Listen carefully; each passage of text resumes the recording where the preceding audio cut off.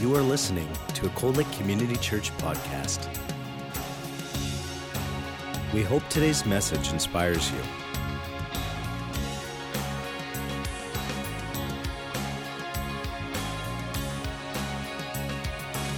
Cold Lake Community Church, a place where families connect.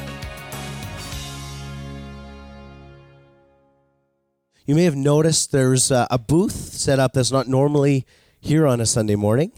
And so we have a crew from Edmonton, from Fort Road Victory Church. They're a group called Life DTS, and they're a discipleship training program out of their local church there. And I have Joel here, and Joel's going to come up and share a bit about their program and who they are at Life DTS.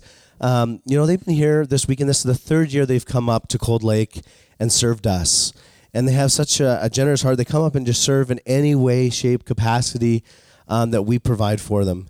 And so we had youth on Friday nights, and they led the whole evening, and it was a fantastic time. And then yesterday we just got out into our community, and we just blessed people. We went and delivered some coffee and handed out some coffee cards and had some conversations with people in our community. And just letting people know that we love them and that God loves them, that we're here if they need anything, and that we are a community church and we're here for you. And so it was a great time. So I just want to invite Joel. This is Joel with Life DTS.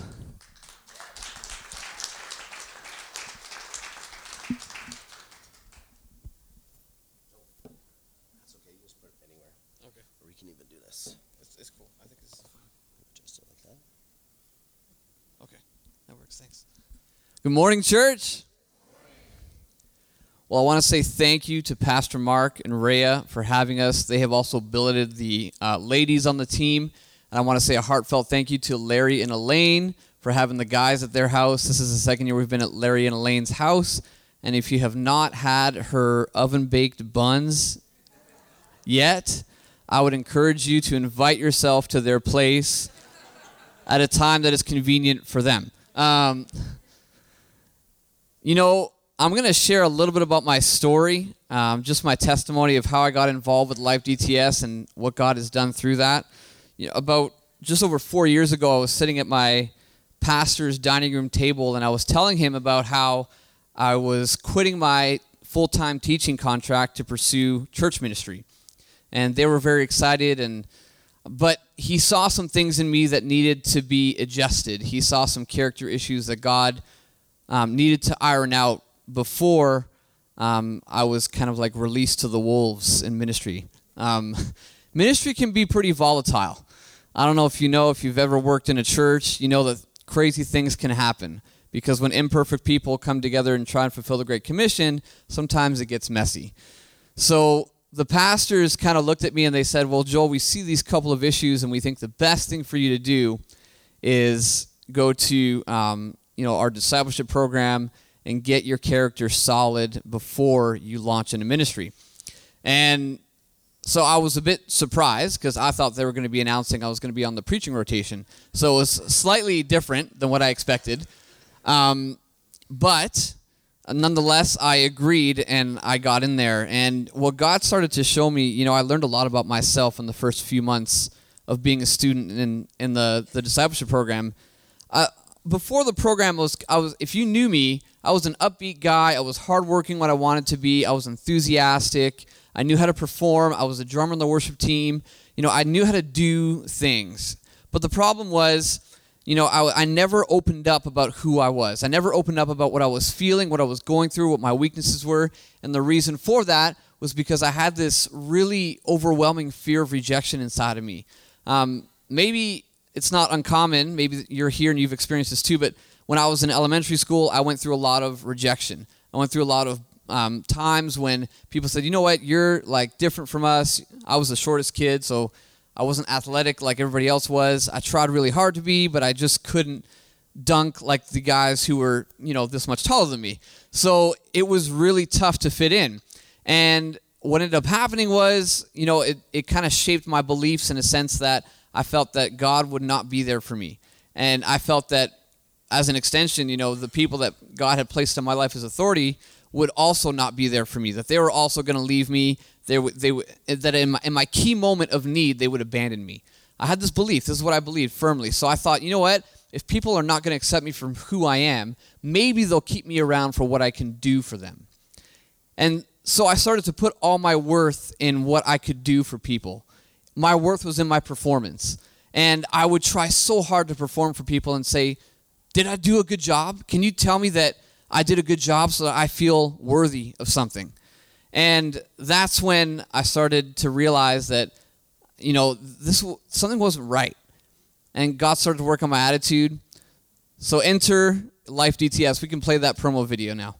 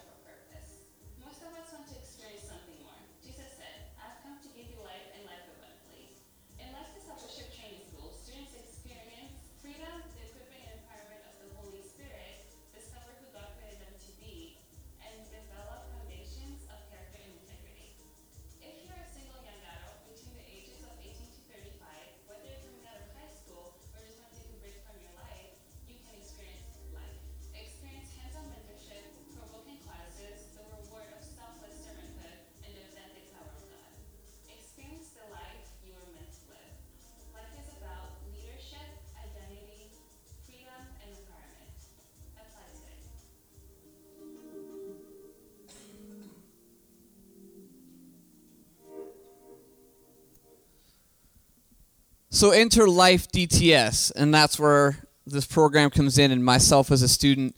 And I began to be aware of a lot of these character issues, a lot of these weaknesses that I had, and that really began the acceleration, or rather the intentionality, I will say, of my discipleship process. I heard that a few weeks ago, Pastor Mark shared a message on don't despise the process that God has you in. So that was very much where I was at. In my process, I had this thing, and let me just grab this real quick. So this was me in the morning, right? I'm sitting here, maybe you're like me, come into work. So I was coming into Life DTS, sitting here sipping my coffee, and an intern or a staff member would come up and ask me to do something. Hey, can you set up this table? Hey, can you go clean this thing?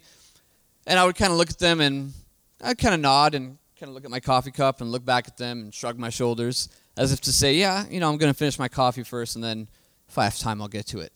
And maybe you're looking at me like, okay, well, that's kind of a problem. And it was a problem, but I didn't know it was a problem. And the interns kind of had this joke, a running joke about me, that I had the coffee cup that was always preventing me from doing something. And one of the hardest things I had to learn how to do was put down my coffee cup and go and do what they were asking me to do. And the reason why that was hard is, again, I had this distrust of authority. So God started to show me that my attitude towards them was wrong. And the reason why I had this attitude was because, well, again, all my worth was in what I did. It was in my performance. So if somebody in authority was asking me to do something that was small and insignificant to me, then I thought that they were saying that I am small and insignificant. So God began to work on this area of my life, and he began to show me that I had to be more forthcoming about my weaknesses, and I had to begin to trust him to take care of me. I had to begin to trust him for what I was looking for from other people, because my worth is only found in God. Who I am is only found in God. If I want to know how important I really am, then at the end of the day, it's not about my performance, it's not about my job, it's not about my success, it's about who God made me to be. And so here I am, I'm in this process, and I still struggled through doing things with humility and excellence. Because to me, well, you're asking me to do something that nobody's going to see. Who cares? I'm just going to do it quickly so I can get it done and over with. And God was trying to show me, you know what? I've created you to be better than that. And so if I'm really being honest, I still struggle with humility and excellence even today. Sometimes I get assigned something and I'm like, why am I being assigned this little thing to do? And like, that's why we can't despise our process, because in my reasoning, I'm like, I should have had this ironed out 4 years ago. But here I am still talking about how God is taking me through this again and again. And hopefully I've grown a little bit in the process, but there it is. You know, James 5:16 says, confess your sins one to another that you may be healed. And one of the biggest things I had to learn to do was be vulnerable with people again. And know that, you know what? Hurt is inevitable. But the vulnerability, the connection, and the love that you get from being vulnerable is worth the hurt that you might experience. And as I began to be open about my weaknesses and vulnerabilities, I was walking out James 5:16.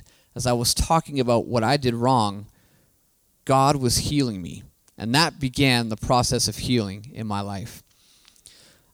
Today, if you ask me, okay, what's this program about? Like, how did this whole thing come to pass? What's the magic that you guys do? Or what's the formula that you guys use to get people through this? And I would tell you, you know what, Life DTS, we're a full-time discipleship training school. You come and you attend for 10 months just as if you were attending college or university. The difference is we hold you accountable for what you do in your personal time. Universities don't really do that. As long as you get your assignment in, it's all good. Whereas in us, we look at what's happening in your entire life. From the time you get up to the time you go to bed, how are you using the time that God gives you every day? And when God was showing me things that I was doing with my time, things that I was doing in my relationships, that was the process that I was in, where he was showing me, look, all these moments that are seemingly unconnected to you are actually very much connected. I'm in a lifelong process. I'm not fixed. Every issue is not resolved. You're not looking at a perfect guy by any means, but I'm okay with being in process. I'm okay with knowing that over time, God is still going to be working on me, and in the process, he's going to be able to touch other people if I'm obedient to what he's asking me to do. And so in life, that's what we teach. We teach exactly what they said in the video. We have classes, we do outreaches like this, we have work projects, we take opportunities to serve in our community and in our church, and we take in those opportunities, we show the students, look, did you see what your attitude was in this moment? Do you see how you're not being open about this issue and you're still trying to minimize it or push it down, and you need to let it up. You need to let it out and expose that weakness so that God can actually do something in his strength. That's what Life DTS is all about. We have a thing called Student for a Day. If this program is piquing your interest at all, I want you to come talk to me at our table at the back after service, because I will love to get you connected with being a student for a day. Even if you're not going to be a real student, maybe you want to just find out what it's about for somebody else. Maybe you know somebody that needs to come and they don't have the money. Maybe you can sponsor them. Maybe you know somebody who needs to come, but there's no way they could get the time off work, so you want to step in for them and do that. That would be so cool. So come talk to me. I'm at the table, and I would love to chat with you more about if you want to know the details. How do I apply? What does it look like over 10 months? What do you actually do from Tuesday to Friday? I would love to chat with you about that. And to finish my story, I want to put this in context for you, okay? Because discipleship is not just for people who come to a 10-month program. It's for everybody. Jesus didn't say go make Christians or go make converts. He said go make disciples. So if you're sitting in this room and you call yourself a follower of Jesus, that means you are a disciple. And I was 28 when I quit my teaching contract to do a full-time discipleship program. And people thought I was nuts. Can I tell you? People thought I was like, what are you doing? You don't even get credit for this? This isn't grad school? What are you thinking? And I said, you know what? I'm thinking something's not right, and I want to fix it. And it's not going to get fixed unless I'm intentional. So that's what Life DTS is all about, and that's my story. And I want to encourage you, consider this as an option. You know what? Like Pastor Mark said, we live in a world that needs Jesus. It needs the hope that we carry. And if we are intentional in our process, I think that we can be carriers of that hope. So just before I call Pastor Mark back up, I want to ask you, I had to learn to put down my coffee cup. It represented what was what I wasn't willing to give up in order for God to do what he needed to do in my life. What is your coffee cup? And what's it going to take for you to put it down so God can do what he wants to do in your life? I got a preview of Pastor Mark's message this weekend. And can I say, if we all were to apply what he was going to preach on this morning, I think it could really change our world. Maybe you can welcome me. Let's welcome Pastor Mark up to give the word this morning.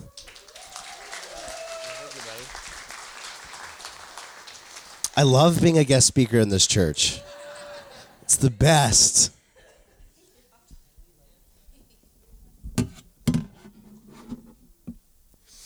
Fantastic. Well, thank you, Joel, so much. It's true. Discipleship is a process. And thanks so much. I know that spoke to my heart. I trust it spoke to some of yours as well. And I think we all have those parts of us that we don't want to put down, that serve us in some way, even the dark sides within us that we think, oh, there's no way that serves me. Oh, there's something it's serving, and it's probably your sin nature. Sometimes those are the hardest things to let go of. But this morning, I'm going to change shoes a little bit. We're going to be talking about the identity of this person known as Jesus. And when I was in grade 10, which was a few years ago now, I was made aware of some of the varying beliefs surrounding the person of Jesus. I didn't grow up in a Christian home. I got saved at 14, in grade 8, and I got connected to a local church youth group, and that's where I met Jesus for the first time. And here I was 2 years later in an English class, and at the start of the year in this English class, the teacher had pre-assigned seating. And what the teacher had done, we all had individual desks, but in this particular class, she pushed 6 desks together, and that was your table group that you would sit with for the entire semester. And somehow, even though I was in a public high school and most of our class were completely kind of secularized kids that didn't go to church, that were not church-going people from church-going families, our little table group were all these mishmash of people of these different spiritual beliefs. And so there's myself, who is this fairly newbie 2-year-old follower of Jesus. And then there was Matthew, who was a Jehovah's Witness. And there were 2 girls that were Mormons, had been in the Mormon church their whole life, and you knew that they were Mormons because they would go and put their little Book of Mormon and their King James Bible on the corner of their desk every day as they were setting up their pencil cases. They were very accurate in everything they did. And then also we had Alim at our table, and he was a young Islamic gentleman, and who I had many classes with through junior high and high school. And once in a while, we had kind of the table where most of the kids didn't show up. Maybe you guys were that table in high school. But there was the one kid at the table that always showed up. And so sometimes when his table was small, he'd come hang out at our table. And he was the one kid at our table that had a completely secular background, never been to church. And he had this belief that Jesus was a good moral teacher. That Jesus was one of many ways to God, that you basically just choose whatever religion you want, and at the end of the day, we'll end up in the same place. Through conversations, mostly around books and book studies and things, our faith would often come into these conversations. And I learned that not all of us had the same opinion about who this person called Jesus was. My Islamic friend Alim basically told me that Jesus was a prophet, similar to Moses, but that he was not God, and that he was actually lower in status than their prophet Muhammad. My friend Matthew basically explained that to me that Jesus was the archangel, that he was an angelic being that was born on earth and became a man. The Mormon girls, I remember, would explain to me that literally Jesus, that what they understood about Jesus was that God physically came down and met with Mary and had an intimate sexual relationship with her. And Jesus was born. And that us too, as followers of Jesus, can be our own God in a way, and can be a God of our own planets and things. I remember sitting there, we'd have these conversations, and little bits would come out, this week, that week, in different conversations. And wow, were our opinions different. I don't think, and the thing that would just really, really irk me was my Muslim friend, Alim, would always say, but it's all good because we're all serving the same God, right? When we would have these little discussions, and I was still fairly new, and the first time he said that, something in me was like, no, I don't think that's right. But I didn't say anything. And but it got me thinking. I'd go and I'd say, I'd go back to my youth group and I'd say, okay, I got a dilemma here. I got a whole room full of people that all believe in Jesus, but we all believe very, very different things. And so I had to go on this journey. What do I believe about Jesus? Why do I believe it? Is what I believe about Jesus true? Is what I've been taught with this person, Jesus, is it true? Does it bear out?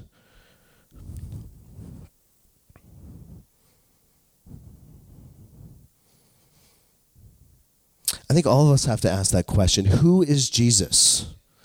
And the second question is, does it matter some of these other little details? Does it really matter what we believe, some of these specific details? I would like to tell you, yes, I believe it absolutely matters. That the details are important about the identity of Jesus specifically. It means absolutely everything. You see, the Bible tells us that we are to worship God alone. That we are to worship God. And the problem is if you don't believe that Jesus is God, and he becomes the object of our worship, what does that mean? What do you call something that you worship that's not God? An idol. God absolutely abhorred idols. We are not to worship idols. Jesus said in Matthew 4:10, you shall worship the Lord your God, and him only shall you serve. Anything we worship other than God is an idol. According to the Webster Dictionary, an idol is an image used as an object or instrument of worship. This idea of worship in our society is a little bit warped. The word idol, where do we hear that? Well, American Idol.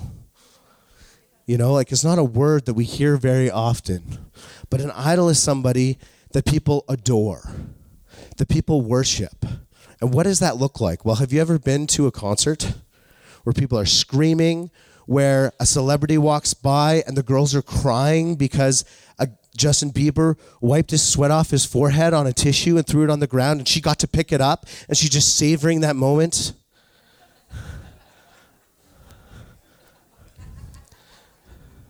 Did you know that people will buy used Kleenexes of celebrities, sweat-ridden rags, used dirty underwear? People will go on YouTube and on eBay and these different sites looking for such things.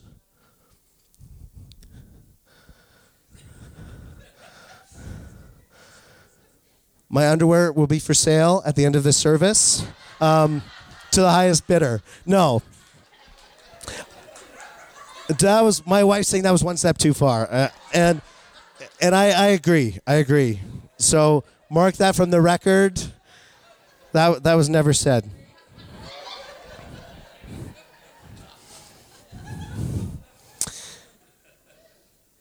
Worship is a funny thing because I think most of us don't understand sometimes what does it mean to worship God. Culturally, it's confusing. Fanatical people worship God. That's the super, super religious people claim to worship God. No. We all worship something. The matter is it God or is it something else? Maybe it's our job. Maybe it's our work. Maybe it's our children. Maybe every aching moment of our life is to serve our children at the expense of everything else.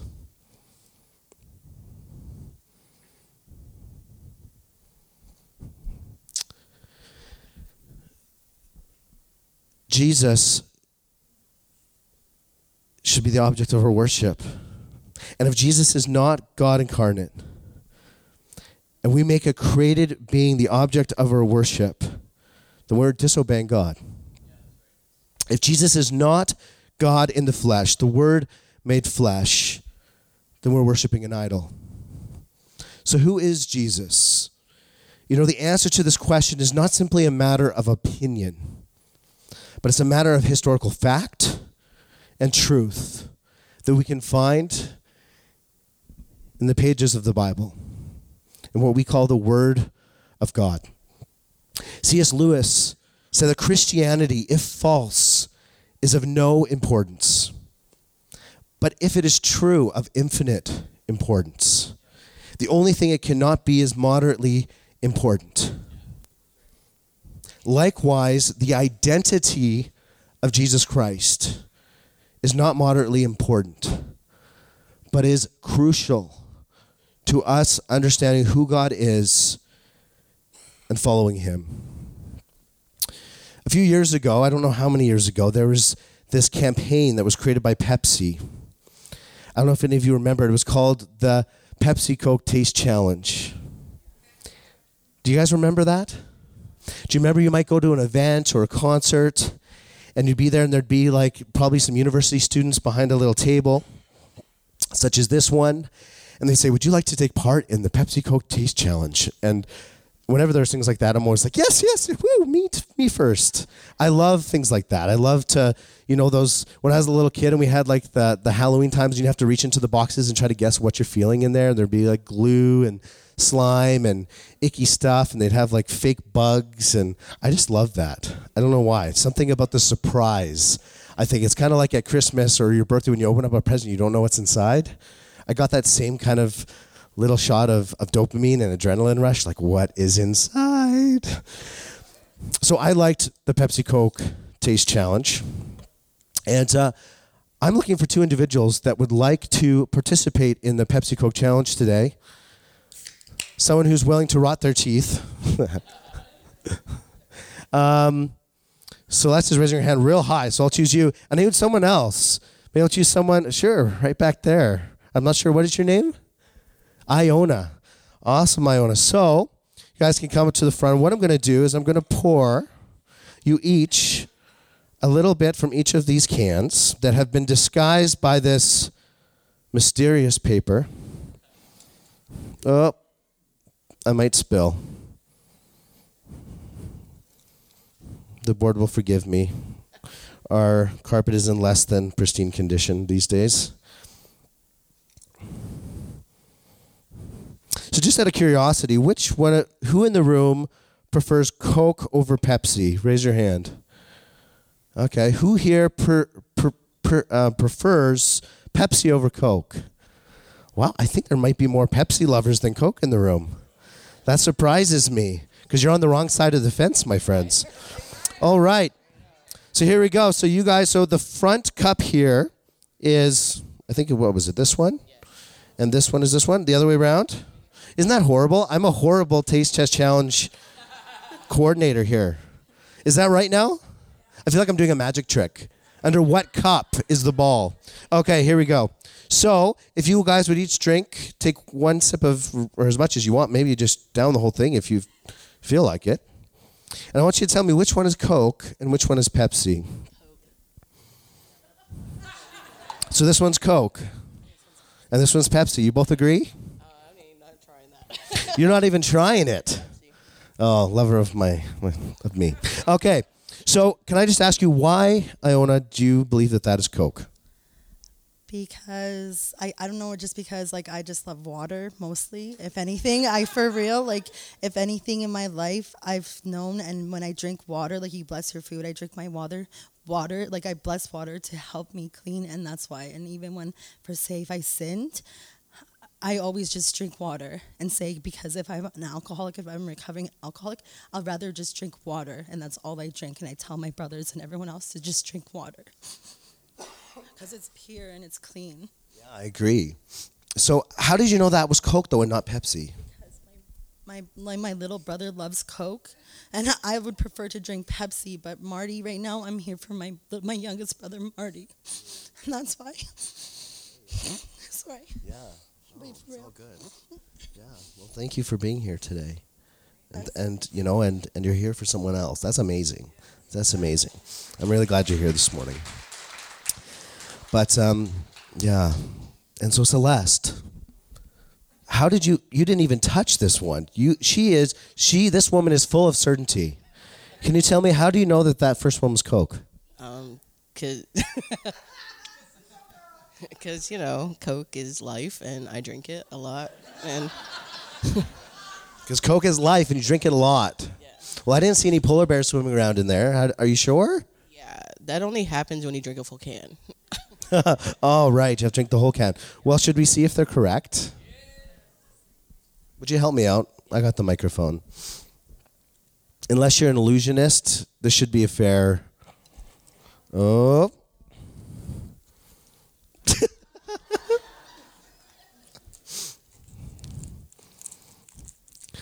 Oh! And you know what? Leona, would you help me open up this one just to show that I didn't put 2 Cokes here? Because I'm not that type of pastor. I wouldn't do that to you. And a Pepsi. Do you know what? You guys, good job. You guys got it. Absolutely. Well, thank you. Yeah. Somebody like to finish the Pepsi? You're welcome to take it home with you.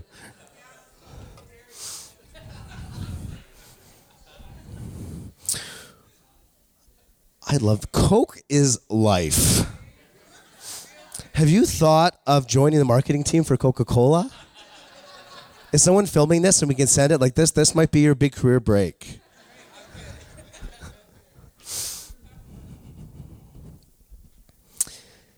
The identity of Jesus is not a personal preference.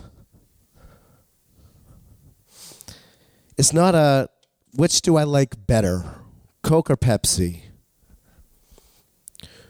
Which teaching on Jesus best conforms to the way that I choose to live my life and allow me to live my life the way I want to live it? Which belief structure will I follow because it's the least restrictive version that lets me feel as though I might still attain salvation in the end? The identity of Jesus and how we live our life is not about trying to find the gray areas and getting to the very edge as far as you can and living there, but you're safe because you're on this line of it. The identity of Jesus is a fact. It's truth. He is truth. And so there's truth about who he is. And we can't take whatever version of Jesus we like that makes us feel good and serves us and adopt that. We need to glean from the Word of God, the Bible, the revelation about who Jesus is. And then the truth will be borne out in our relationship with him. But it's the Word of God first, borne out in our experience and relationship, not the other way around. The foundation, the unchanging truth is in the Word of God. And that must be our foundation. This is one of the purposes that Paul wrote the letter of Colossians. It was to clarify and to spell out who Jesus was because there was confusion in many of the early churches about the identity of Jesus. Remember, at this time, the gospel was largely preached and communicated verbally. There was no such thing as the New Testament. It hadn't been compiled yet. But there were letters that the apostles, such as Paul, were writing to the churches to clarify certain issues. And there were first-hand testimonies that were written and recorded. And at some point, these books were compiled together as what we now know as the Bible. But at this time, during the early church, there were teachers within each church that taught what they were taught by the apostles, including Paul. And letters were written, such as Colossians, to the church. Here in Colossians 1, verse 15, this is a mighty, mighty scripture here. I thought I was going to be preaching from 15 to 29 today. And then I started digging into just these 2 lines. And I realized I could talk for 4 hours on just these 2 lines alone. It really surprised me, actually. And this is it. It says, he is the image of the invisible God, the firstborn over all creation.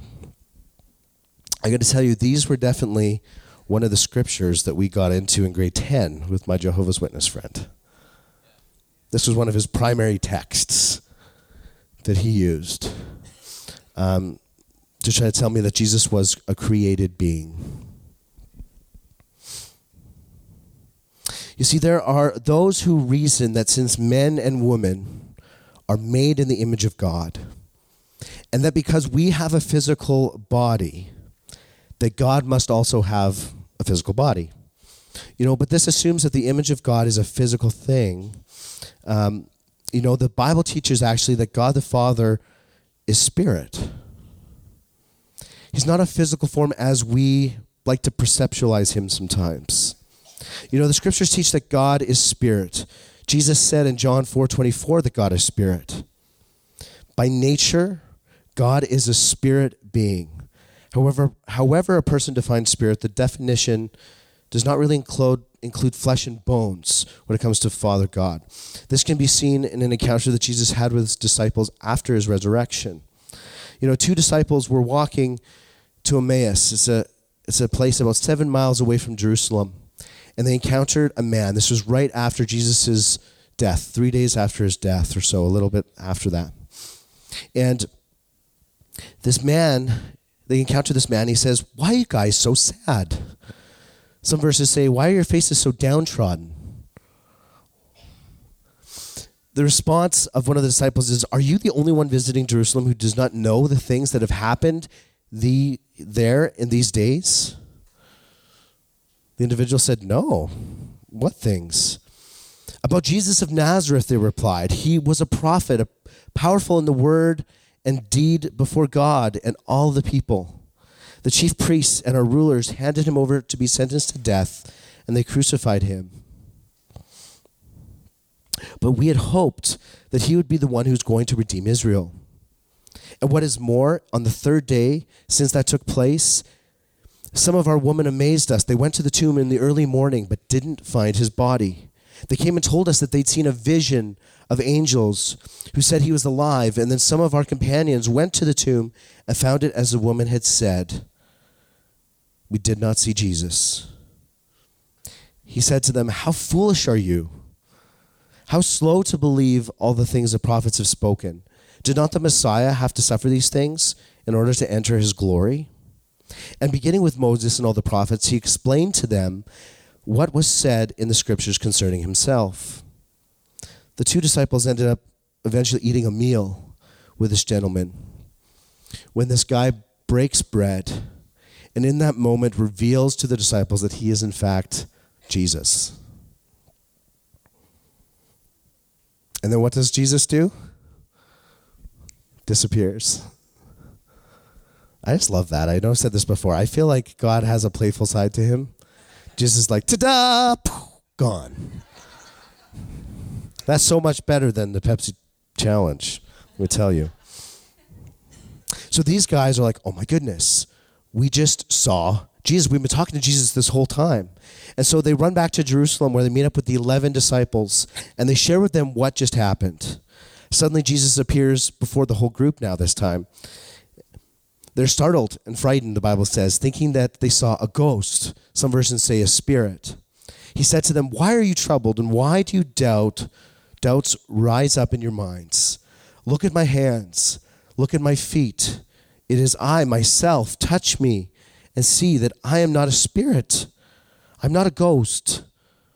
I do not have flesh and bones, as you see that or a ghost, a spirit does not have flesh and bones, as you see that I have." You see, God is spirit. And if spirit doesn't have flesh and bones, then God's spiritual form in the spiritual realm doesn't either, as we think of it in the natural. But spirit is not so much an attribute of God as it is his very mode of existence. God acts and exists as a spirit. And Jesus said, "It is the spirit who gives life. Flesh profits nothing. The words that I have spoken to you are spirit and are life," in John 6:63. You know, we see this through Scripture, that God is the invisible God. 1 Timothy 1:17, talking about Jesus, says, "Now to the King, eternal, immortal, invisible, the only God, be honor and glory forever and ever. Amen."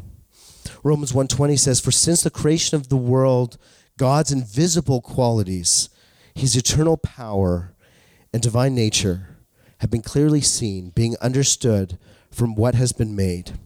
What's interesting is this verse in the King James actually says his eternal power and Godhead.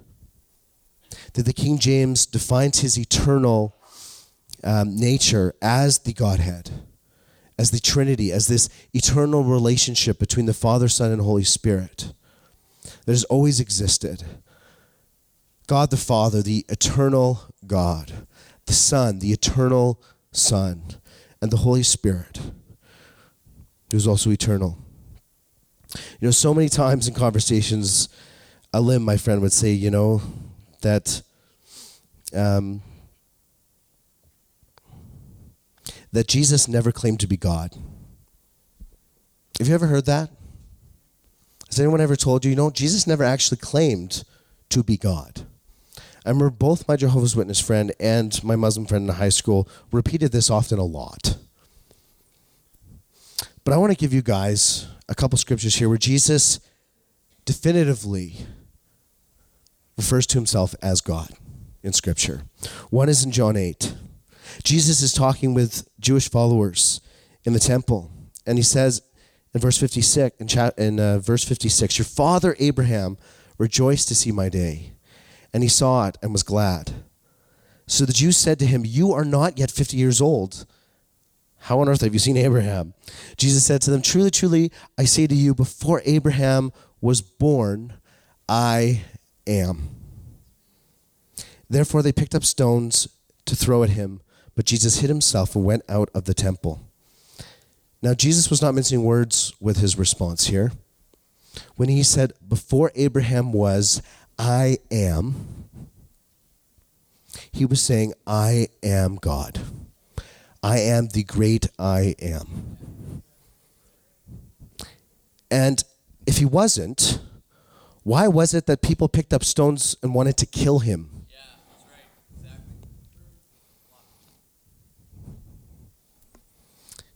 Back in this day, the idea of a man being equal to God in that sense, or someone elevating themselves to be like God, was blasphemy. It was punishable by death. And so to them, they didn't feel that they even needed to go to a court of law. They didn't even feel like they even needed to sentence him other than the sentencing he was receiving in the moment. In their eyes, he was worthy of death for even in any way equating himself equal to God. In John 10, Jesus in Jerusalem at the temple at Portico of Solomon, Jews ask him again plainly to tell them if he is indeed the Messiah. "Are you the Christ or not?" they ask. Jesus responds in verse 30. He says, "I and the Father are one." Once again, the Jews pick up stones and try to stone him. And Jesus answers them saying, "I show you many good works from the Father. For which one of them are you stoning me?" The Jews answered him, "For good work we do not stone you, but for blasphemy, because you, being a man, make yourself out to be God." That's a good one. If anyone ever said, Jesus never said he was God, go to John 10 and read it to them. Jesus made himself out to be God. A third example I'll give you this morning is when Jesus gave the Great Commission. Something that he said was that we are to baptize believers in the name of the Father, the Son, and the Holy Spirit. And that's very interesting because in that moment, basically he's equating the Father, Son, and the Holy Spirit to equal status. That when you baptize people, that they are being baptized into all three, the Father, Son, Holy Spirit. And you'll see that even in the New Testament in Acts, when they come across believers, they ask them, what have you been baptized into? Whose name were you baptized? And when there were believers that were not filled with the Holy Spirit, they'd baptize them, and they'd be filled with the Holy Spirit. Jesus is the image of the invisible God. when you guys grew up, did any of you guys have an image of God as an old white man with a long beard sitting on a cloud judging people? And once in a while when you did something really wrong, like when mom said, "Who stole the cookie from the cookie jar?" And you said, "Who, me?" She said, "Yes, you." And you said, "Couldn't be." And then you gave up your brother's name, that God might just be sitting up there holding a lightning bolt wanting to strike you down. You know, that was almost a conceptualization that I had about God in my mind as a child. I wasn't somebody that went to church growing up, but that's who I thought of as God. That is not God the Heavenly Father. That is Zeus. That is Zeus from Greek mythology. And what's interesting here is that Zeus is really close to the word Deus, which is the Latin word for God. The only difference is one letter, the Z and the D. And so sometimes I think what happens is that we take on attributes of Zeus sometimes in our understanding of who God is. And I think even throughout history, when you see God depicted often in artwork, it's more or less they're depicting Zeus, this mythological god from Greece. Even though God the Father doesn't take up a physical form, his attributes, the Bible says, are made manifest in creation and also in human beings. Genesis said that we are made in the image of God. Colossians 15 says that Jesus is the image of the invisible God. So how does Jesus become the very image of an invisible God? How does an invisible God take form? Well, John kind of explains this in the beginning of his gospel when he says, "In the beginning was the Word. The Word was with God, and the Word was God." Later in verse 14, he says, "The Word became flesh and made his dwelling among us. We have seen his glory, the glory of the one and only Son, who came from the Father, full of grace and truth." You see, Jesus was born of flesh. He was a man. And this is the way that he became the image of an invisible God, because he had a physical body. For the first time, God had a physical body within humanity. And he is the image of the invisible God because he is God in physical form as a man. You see, he is the firstborn over all creation, it says in this verse. See, Colossians appears to address one of two of the earliest heresies in the church. One was Arianism, and another was a term called Gnosticism. Arius of Alexandria was said to be teaching that God was a created being. Gnosticism taught in a way that God created a creature just below him. And then that creature had creative capability that created a creature just below him, and so on and so forth, until the creature that created the universe, Jesus, was created and created us. This was something that was floating around in the early church. And the early church fathers addressed this pretty early on, and so even does Paul. But the church fathers at the Council of Nicaea in 325 give answer to this belief, saying, the Son is very man of very man, and very God of very God. In other words, they were saying Jesus is fully man and fully God, that he is a God-man. He is both. Scripture does not teach that Christ had his beginning when he was born in Bethlehem to Mary, but exactly the opposite. If you were here on Christmas Eve, I actually took these from my Christmas Eve service. So here we go. Micah 5:2 says that he came forth from everlasting. Another word for that is eternity. And Isaiah 9:6 tells us, for unto us a child is born. Unto us a son is given. Where else have we heard this language that a son is given in Scripture? Well, John 3:16 says it very clearly. For God so loved the world that he gave his only Son, that whoever shall believe in him shall not perish but have everlasting life. So the God of everlasting, some versions will say of ancient times, the eternal Son came. For us, a child was born because he was man. But the Son, the eternal Son, the God, the Son, was given to us. When the Bible says firstborn, it's using the Greek word prototokos. According to Strong Concordance, it means before all creation. And often in your Bibles, it'll use the word preeminent. Preeminent means coming before all things. The NLT puts this verse this way. He existed before anything was created and is supreme over all creation. This was Paul's way of saying he was not a created being. He existed before there was a created being. And that he reigns supreme over all creation. Supremacy, it's kind of a big word. Many Bibles use a description above Colossians 1:15. They'll either be titled the supremacy of Christ or the preeminence of Christ. Because what the Bible's talking about here when it says the firstborn over all creation is his preeminence. It's centered around this concept of God's supremacy. And specifically the supremacy of Christ. And supremacy simply means holding ultimate authority and power, which we know that Jesus has. He said that, I have been given all authority and power over all things. Supremacy also means above or before, superior and surpassing of all others. Colossians 1:16-17 says, for by him all things were created, things in heaven and earth, visible and invisible.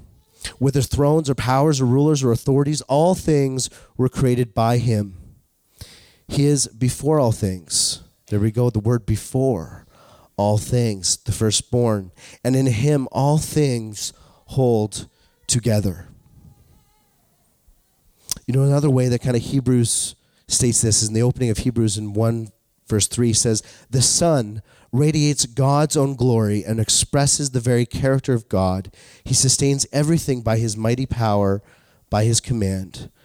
When he cleansed us from our sins, he sat down in the place of honor at the right hand of the majestic God in heaven. Colossians 1:18, the next verse. And he is the head of the body, head of the church. He is the beginning and the firstborn from among the dead. Here we go. We see that word again, firstborn among the dead. So does that mean that he is the first person to be resurrected? Well, think about it for a second. Were there other people in the Bible that were resurrected before Jesus? Absolutely there were. Some of even the prophets of old resurrected people with Elijah. Jesus himself, the Bible records the resurrection of Lazarus.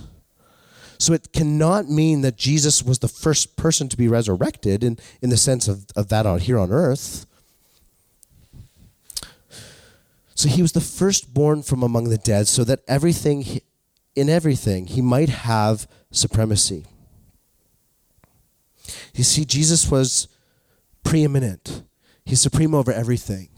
He holds everything together. Here, firstborn from among the dead means that he's the first to be born in glory. And did you know that we get to share in his glory? The Bible says that we are co-heirs with Christ. Isn't that an amazing thing?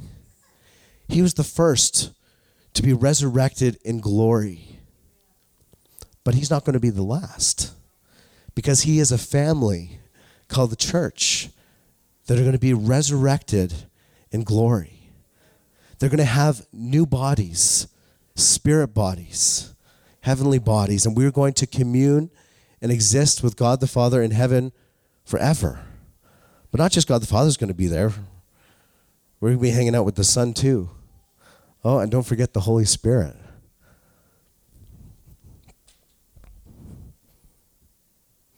What we believe about Jesus matters. What we believe about his nature actually does matter. Our beliefs about Jesus cannot be dictated by our own personal preferences to suit us when it best fits. How do we know about God? It's by studying the Word of God, and that is borne out in our relationship with him. It's common for people of different faith groups outside of mainstream Christianity to claim that we serve the same God. But it just simply isn't true. Jesus is the only way to God, the Bible says. And a faith journey that denies that Jesus is Lord, rejects the supremacy of Christ, is surely going to lead to death. John 14, 6-10, Jesus said, I am the way, the truth, and the life. No one comes to the Father except by me. If you had known me, you would have known my Father also. And from now on, you know him and have seen him. Philip said to him, Lord, show us the Father, and it is sufficient for us. Jesus said to him, I have been with you so long, and yet you still have not known me, Philip? He who has seen me has seen the Father. So how can you say, show us the Father? Do you not believe that I am in the Father, and the Father is in me? The words that I speak to you, I do not speak with my own authority, but the Father who dwells in me does the works. If you want to know God, you must know Jesus. The Bible must be our final authority about what we learn and know about who Jesus is. Dig into your word. It's so accessible today. There are like hundreds of English translations of the Bible. Did you know that? When you go into a Bible app, you can choose which version you want. You can read the Bible in Swahili, in Tagalog probably, in Spanish, in French. Choose your pick. Dutch. The Bible is there for our reading. We can read it in 100 different, slightly different worded ways in English even. And it's so accessible, and that's where we must go to find and be our final authority about who Jesus is. And I'll conclude today with Colossians 2, 8-10, which says this, see to it that no one takes you captive through philosophy and empty deception, which are based in human tradition and spiritual forces of the world rather than in Christ. For in Christ, all the fullness of deity dwells in bodily form, and you have been made complete in Christ, who is the head over every ruler and authority.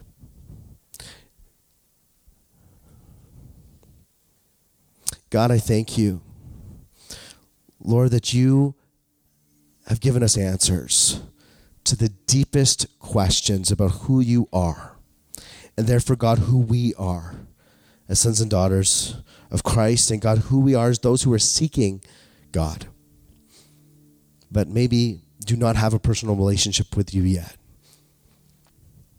And so, God, I just thank you, Lord, for your word. God, I thank you, Lord, for the epistles, for the letters that Paul wrote to the churches, specifically clarifying some of these confusions about who you are.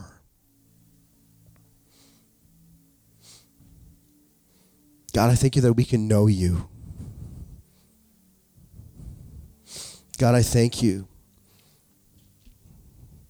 God, it's such an amazing thing that we can have a personal relationship with someone that on the offset, it might seem like, how do you have a relationship with someone who you can't see, can't touch, can't hear?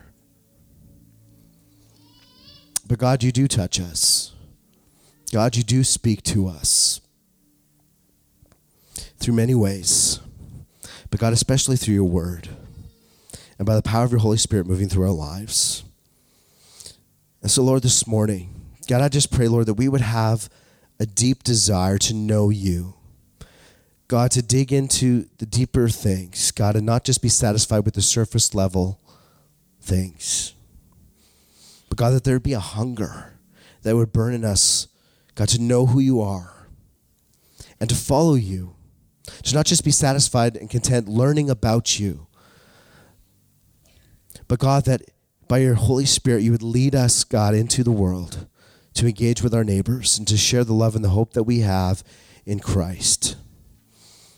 God, show us what discipleship looks like.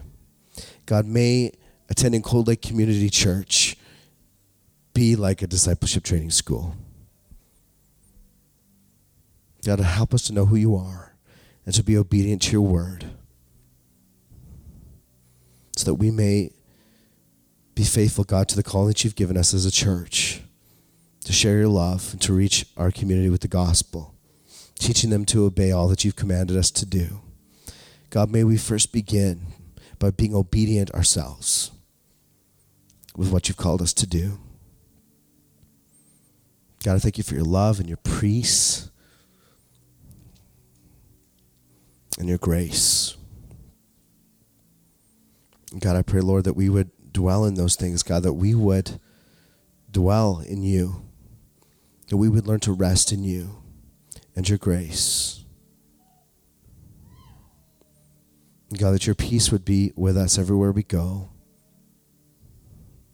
And Lord, when we step outside your will, God, that we would be made aware so that we could quickly correct ourselves. God, I thank you for this week. God, I lift up Hayward now, Pastor Hayward, who's home here in Edmonton, but still suffering from some pain in his legs and resting and recuperating. God, I pray that you touch his body. Lord, that you'd remove the pain from his leg. And God, better yet, give him a new vein in his leg. God, what an amazing testimony would it be if you went to the doctor and they're like, I don't understand. The vein that we took out of your leg to do your bypasses is still in your leg. God, I thank you that you're a healer. God, I pray you continue to work a miracle in Hayward's life. And God, Holy Spirit, be with Effie. May your peace and your strength guide her and rejuvenate her in this season as she is resting and recuperating herself from a mighty stressful and an anxious time of being in hospitals and the uncertainty that comes with these types of procedures. God, be with them. Bring rest, rejuvenation to their souls and their spirit. In Jesus' name, amen.